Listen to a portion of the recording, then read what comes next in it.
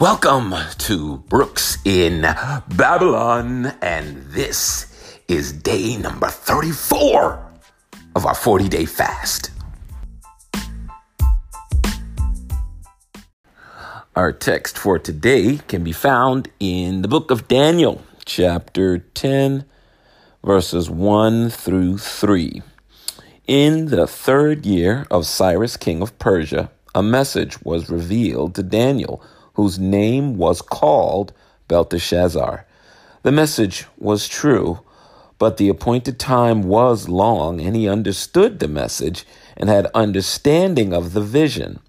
In those days, I, Daniel, was mourning 3 full weeks. I ate no pleasant food, no meat or wine came into my mouth, nor did I anoint myself at all, till 3 whole weeks were fulfilled.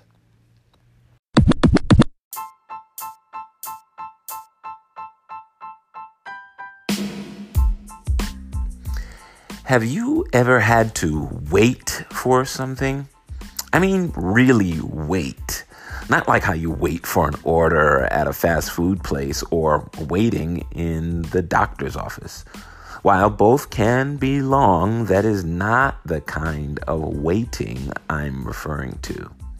I'm talking about the wait for a test result or the wait for a package to arrive that you ordered, or even the wait on the answer to prayer. When we participate in a fast of any type, we are signing up to wait. And now we see Daniel in chapter 10. According to historians, he should be in his early 90s. The idea now, he is probably no longer working for the government. Based on Daniel chapter 1, that last verse lets us know that he works until the first year of Cyrus. Commentators believe he may have been too old to take the trip back to Jerusalem, and he was now living his remaining days in this foreign land. Such is the case for many people who had to come to this country. They have lived life here, and now in their golden years, for whatever reason, don't go home. They know the culture here. It's just not their culture. And this is where we find Daniel living out his days and struggling with the visions God has given him. In the third year of King Cyrus, the message that Daniel received sent him to mourning or fasting for a full 3 weeks. One of the ways that Jews let people know that they were fasting was they did not oil or anoint their skin. They were just ashy. Daniel, however, decides to fast. He wanted to wait on God for a better understanding of what he had seen. One commentator writes it this way: there was then still something which Daniel did not understand, but in reference to which he earnestly desired light. This fast was an indication of his waiting on God to reveal more detailed information about what was to come for Israel.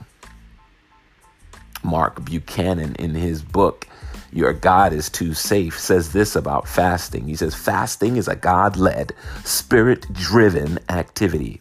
It is not just your own idea. It is not a legalistic requirement. It is not a work we perform. It is not a weight loss technique. It is not a hunger strike. No, it is a God and spirit work, a response to the leading and guiding of the Godhead. In fact, fasting begins with a hunger for more of God's direction in your life. Fasting is born of an appetite for more of God's presence, wanting God to lead.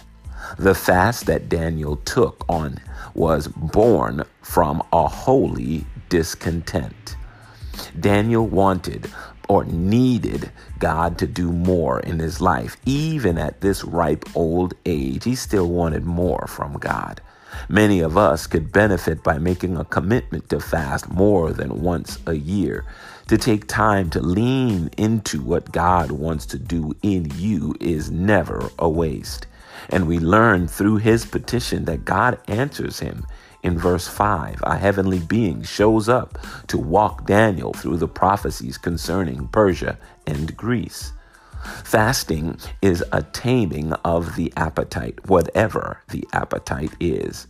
For many, the appetite is for food, so naturally there is a time where you limit your consumption in order to give God control. For others, like me, food isn't the issue, it's media. I'm driven to consume information, so my fast deals with my appetite for media. For even others, your appetite is for something else, or a mix of what I've already stated. Fasting takes control away from you and shows you and I who we really are. We are people who are driven by our appetites and not the Spirit of God. Fasting allows us to get back in touch with that Spirit of God.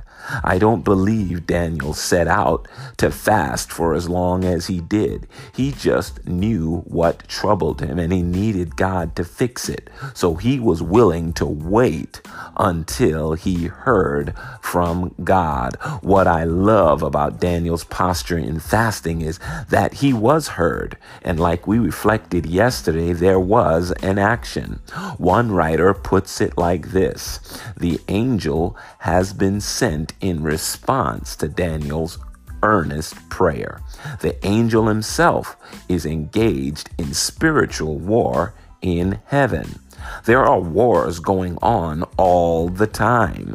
There is the war that takes place in the natural, that's in the world that we can perceive and takes place around us. But there is also a war occurring in the spiritual, the unseen world. And this is confirmed in Ephesians 6:12, where it says, "For we do not wrestle against flesh and blood, but against principalities and against powers, against the rulers of darkness of this age, against spiritual hosts of wickedness in heavenly places."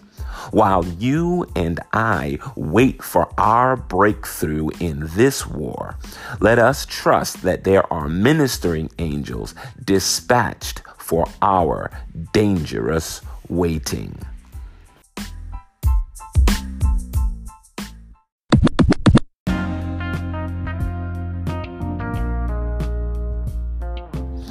Prayer activity. Number 1, are you seeing progress in your spiritual life as a result of your fasting? Have you seen changes in yourself personally? Talk about it with your family or your prayer partner. Number 2, are you willing to commit to more opportunities to wait on the Lord through fasting as the year progresses? If so, take some time to schedule it. And number 3, pray for your family, your prayer partner, as you build new rhythms for your spiritual journey.